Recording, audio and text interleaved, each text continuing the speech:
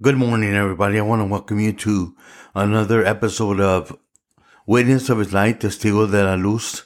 And today I just want to share really quick an incident that happened that always usually happens when I go out into shopping or anything that I do outside the house. I usually want to lift up the name of Jesus and make sure that people know who He is, and that if they don't, they would come to know Him and get saved.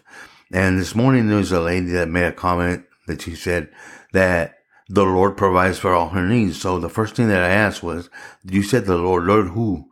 What's His name? Does He have a name?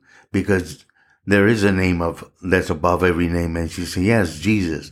And I said, are you saved? She said, yes, I'm saved. And I said, so how do you know that you're saved? She says, well, I gave my life to Jesus. He forgave me. He gave me a new life, right? But you know what? It's all about the debt that we owed.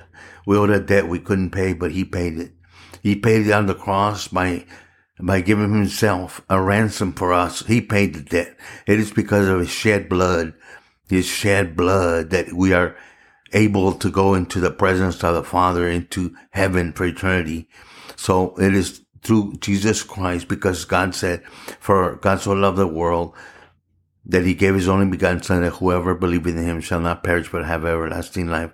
So today the Bible says is day of salvation. If you don't know Jesus as your Lord and Savior, pray this right now. Jesus, I'm a sinner. Forgive me for my sins. I repent. I ask You as the Savior of the world, Jesus, to come into my heart and live with me forever. Forgive me of my sins. Become the Lord and Savior of my life. In Jesus' name, amen. I hope that you prayed that. I hope this message of urgency moved you to receive the Lord.